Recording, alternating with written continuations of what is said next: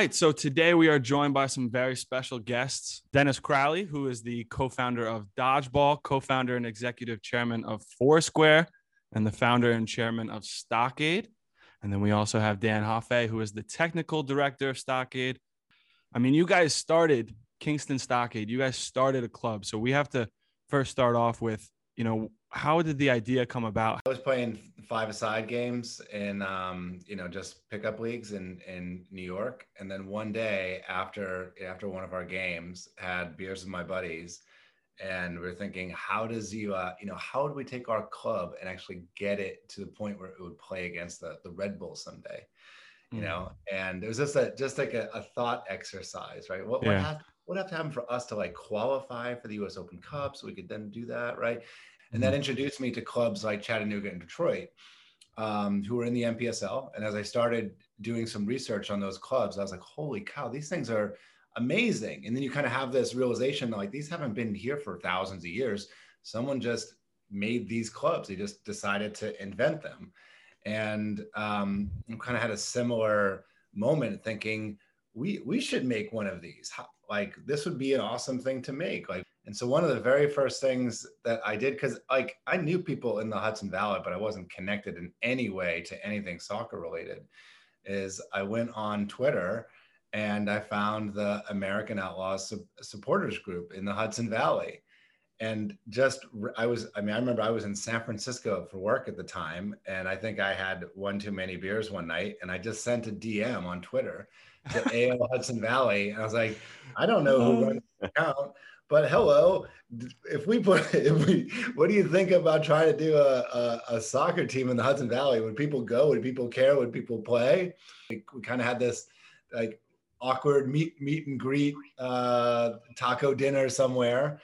And I don't remember where it was. And then from there, we just kind of started talking about it. And I want to say it came together fast, but things started getting real quick. Mm-hmm. Mm. Wow. So it's amazing to hear that this all was just born from a sliding in the DMs. For real. Yeah, that's amazing. Yeah. He's like looking him up and he's like, holy crap, this guy's pretty big time. Like, what is he doing? So we started exchanging messages and we went out to dinner one night. It was super awkward the first time, like Dennis said, but it was like a horseshoe shaped booth, which is what makes it weird. Like anytime someone wants to get out, like everyone has it's the worst. Yeah. 10 people have to get out. Yeah. I don't know. I mean, I don't know what I'm doing. I don't know if they know what they're doing, but like, let's just try. Figure it out. Just try it. Yeah, figure it out as we go. Just rolled with it. Yeah. It really does sound like the beginning of any true, great love story. It's just it has really all the factions there. What were some of like the initial hurdles and some of the unforeseen challenges that you guys saw? I remember naively making a list, being like, well, there's probably like 6 things we got to do. Make some kits, get a stadium, and make some tickets, right? That's it. You start unpacking it. Actually, there's like 1,500 things to do. Mm. And, like one of I think the big moments for the club and kind of like some of the stuff we stand for was like, I went on Google being like, okay, how do you start a soccer team from scratch? And there was nothing. And nothing under Google results. And we kind of made this decision, in addition to making the club, like, let's try to write about it as we do it to make it easier for the next person that comes along. Right? Yeah. And that has turned out to have been very influential. I've talked to hundreds of clubs over the last 5 years. I talked to people all over the world. I talked to a club, it was like some 20-something kid trying to start a club like an hour outside of Rome, and I was like, I don't know anything about the landscape over there in terms of soccer fans and villages and stuff, but I can walk you through the numbers. And Vatican City FC. Is that? No. Oh man, I wish I was gonna look up their merch right there away. Now. In a sense, right? So like Foursquare is 12 years old, right? I think it's 12, almost like this week is our 12th year anniversary. Oh wow. And like we started off just making like one consumer app, and people would check into places and games and city guides and stuff like that. And we got 50-60 million people using it, which is a pretty good chunk. Because Foursquare now is a totally different company than it was when we started. Like when we started, it was a consumer app, and it was about having this thing that brought people together, like Foursquare, the app was about like getting people together to have good times at bars and restaurants and physical spaces. Like how do you use technology to bring people together? And that's kind of what Stockade is. Like Stockade is just like, there's guys running around on the field scoring goals and we're playing in this league, right? But it's like you're bringing the community together. You're bringing 1,000 people from the community that may not know each other, right? Bringing them together to like cheer on the squad, cheer on the community. And that's really what it is. And so when I talk to other entrepreneurs outside of, people doing soccer stuff, I get them to focus like, listen, it's not just about the 90 minutes on the field. It's about how do you create an environment where fans want to come because this is the most fun that they can have in a 2-hour span, right, on the weekend. And it is too. They want to bring their family. They want to bring their kids, right? That's like it's just a different way of thinking about it, but it's an important way of thinking about it. Like, what are some of the things that you think are very important in creating a strong fan base? I think that the transparency that our club has with the people is a major piece. Like we're open, we're honest. They know they know that it's real. Like those open and honest conversations that we have with the community really keeps them intertwined into the soul of our team. Like small clubs that start and they try to feel bigger than they are. Like, oh, we have a front office and a president and such. And I always feel like we take the other approach. Like we go to Keegan's and we sell T-shirts out of a Tupperware container. And they're like, you're the chairman of the club? I'm like, yeah. And I'm also the chief T-shirt folder. That's how this operation is run. I take both very seriously. Yeah, exactly. I remember just being so distracted by just like, we have a game. Now there's people playing. Okay, what's going on? The ref boy, 3 minutes in the game, the ref blows a whistle for something. And the crowd goes wild and everyone turns around. And they're like, what? It's like, oh my God. When did they get it? Yeah. Right. It filled up so quick you didn't even realize. But at the end of the game, like unexpectedly, just all the kids ran down to the fence. Right. Oh, and they all wanted autographs and like nobody expected that. Nobody knew what to do. Jamal, who was the captain, took everyone together and was like, all right, it's great. Look at this crowd came out to support us. Here's what we're doing. Nobody goes inside until every single kid gets something signed. And, Jamal's like, Dennis, you got pens? I'm like, I have one in my pocket. I have a Sharpie in my car, right? So we had like 3 pens for 800 kids and we just stayed outside for like an hour. And that is the essence of like what the club is, right? Yeah. It's like we are here to serve the community, inspire the kids, give people a good time, be role models, be something people can aspire to. And parents will stop me and they'll be like, thank you so much for bringing this to town. Like all my kids want to do is play soccer now. We went to the coach of Kingston High School. And I was like, hey, did you see any noticeable uptick in the number of people that tried out for soccer? He's like, yeah, it was like twice as many. Wow. That's a cool data point. Thank you. Yeah. I mean, just from personal experience growing up in the Hudson Valley in Monroe, like, I mean, the closest things we had were MLS teams in the city. So like it was there, but it wasn't really tangible, like these kids that can go and see something. Yeah. It's not, first tier, but to them, it's still like, it is. It's what they can see, and then it's what they can strive for. I think that's a very important thing for a kid to have is some way of looking how to get there. And for most of us, it wasn't there, We're running these surveys and people would say, yeah, Stockade is my favorite club. I'm like, it's your favorite, what, over like any club in the world? Yeah, it's my favorite club because it's the club in my town. And I was like, gosh, I just you never expected that to happen. Yeah. And then, like a lot of people would argue, like we have people that travel from all over. We've had people drive like 12 hours to come see a Stockade game. It's like, why did you drive 12 hours? Because they're like, why'd you drive 12 hours to come to Dietz? And they're like, I had to see this thing. I keep hearing about it. I had to see it. Clubs in England, here in Germany too. Like Sean and I play for clubs here where, this club is their favorite club. And it is not, a Bayern Munich. It's not a Manchester United, but it's where they are from. And it's like, it's passed down. And I feel like Stockade could be that same thing where it's just like, it was my father's club, it's my club. And like having Stockade, you guys have now provided a in-person experience for these young kids to strive for, right? This is a viable path that they can one day maybe play for Stockade. The word opportunity is really big in the pro rel world, because like, I mean, you guys playing in Germany, like, you know, bigger clubs are keeping their eye out for you, are keeping their eye out for lower level clubs, because they know those lower level clubs always have the potential to become a bigger level club. You always have the potential to get to a higher level. You always have the potential to bring your players with you to a higher level. So that network of finding players really exists across Europe, across you know, South America. That network doesn't exist in the US, where it's like, okay, we have this really great player named Dylan Williams playing for our team. How do we help Dylan Williams get up, you know, to play in USL 2 or USL, and help him progress through the US pyramid? Right. There's no network for that. I told Dylan beforehand that, Sean, I was going to call you out on a little quote. I wrote it down. yes, I love it. Here we go. Said that you thought of yourself as a business, and that your worth of your business is now more now that you're abroad than if it had been that you stayed and played in the US in the NPSL and USL 2 and so on. And like, to me, that's a problem.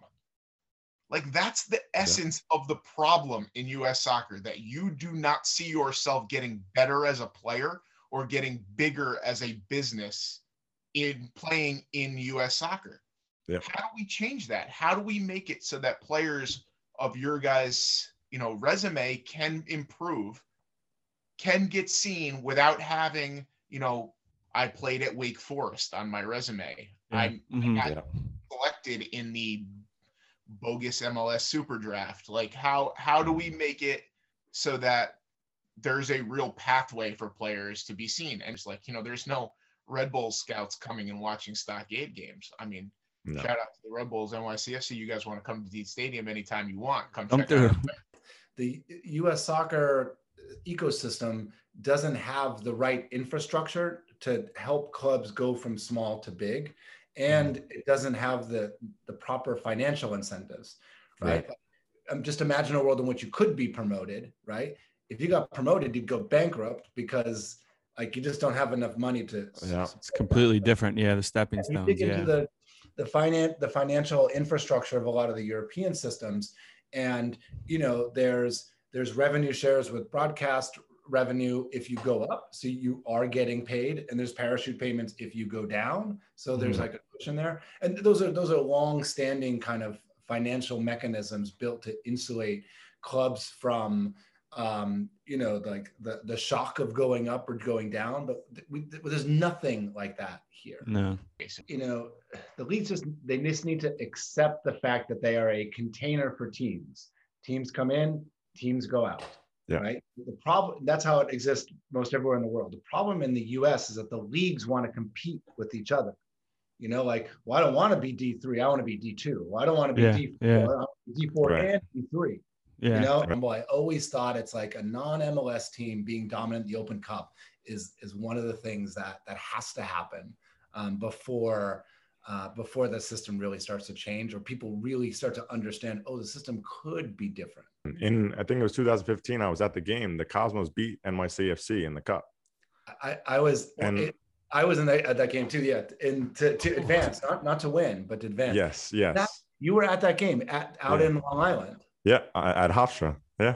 That was the game where I was like, we have to put Stockade together. Oh my God! Wow. I was in the stands. You were part of it. You were probably sitting next to each other. Wearing my Cosmos T-shirt, being like, because you know what happened is, you know, Cosmos powerhouse team in the 70s, you know, kind of fell aside. A private equity group, like investors, came together and said, we're going to buy the brand, we're going to resurrect it, and we're going to make this team come back. We were at that bar in Brooklyn, Angry Wade's, you know, after our own pickup game, having the conversation about the US Open Cup. We went to this game like 3 weeks later. And then, you know, 3 weeks after that, I had stumbled into Deet Stadium being like, holy cow, this is it. This is the place, you know? And it was those three things like week after week after week, just kind of came together.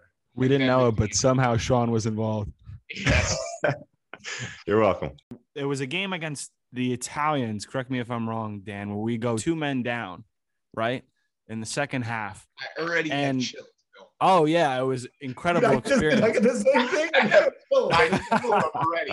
Wow. This is just. Ay, mira nada más, Joao. Ávila, Ávila, Ávila.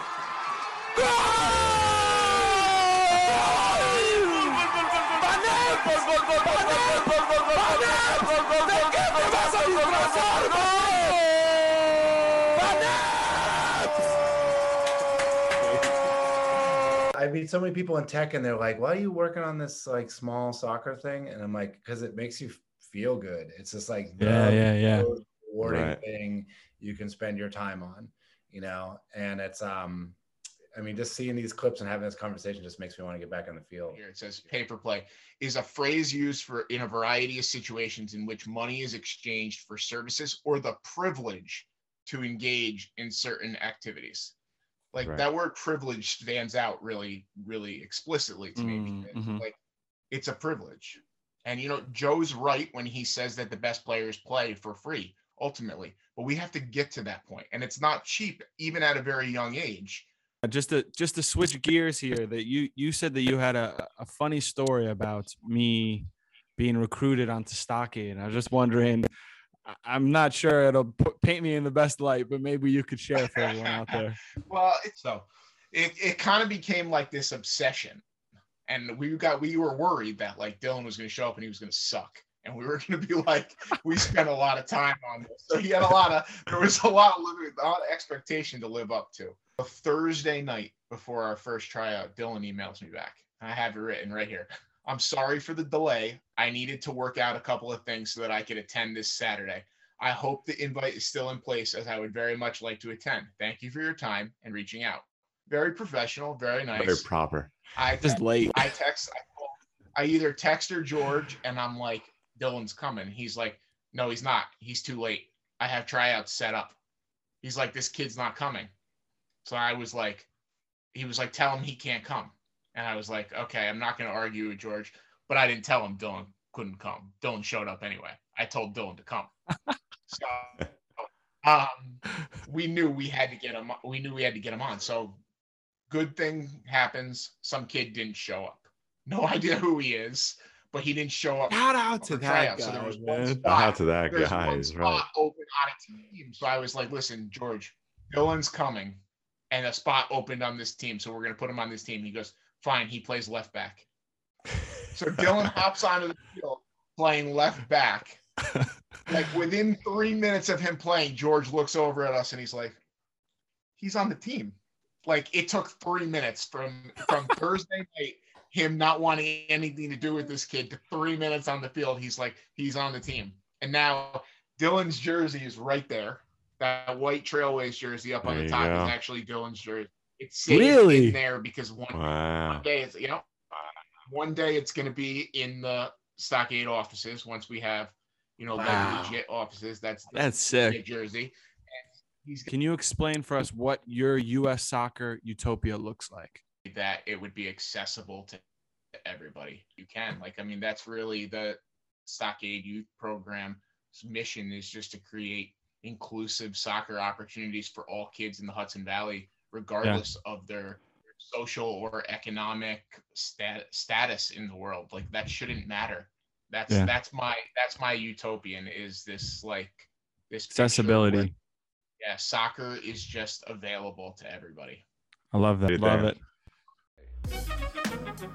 Footwork is sponsored by ourselves, but also Kong Fitness and Merchant Designs, baby. Follow us on Instagram at footwork_podcast. Twitter is at Footwork Podcast. YouTube and Facebook, just check out Footwork Podcast, search it. Email us if you need anything, any questions at footworkpodcast@gmail.com. And remember, plug, pass. Tell your parents, Amazon delivery guy, mailman, I don't know who, just tell them. Like, subscribe, review, all of it helps. Danke.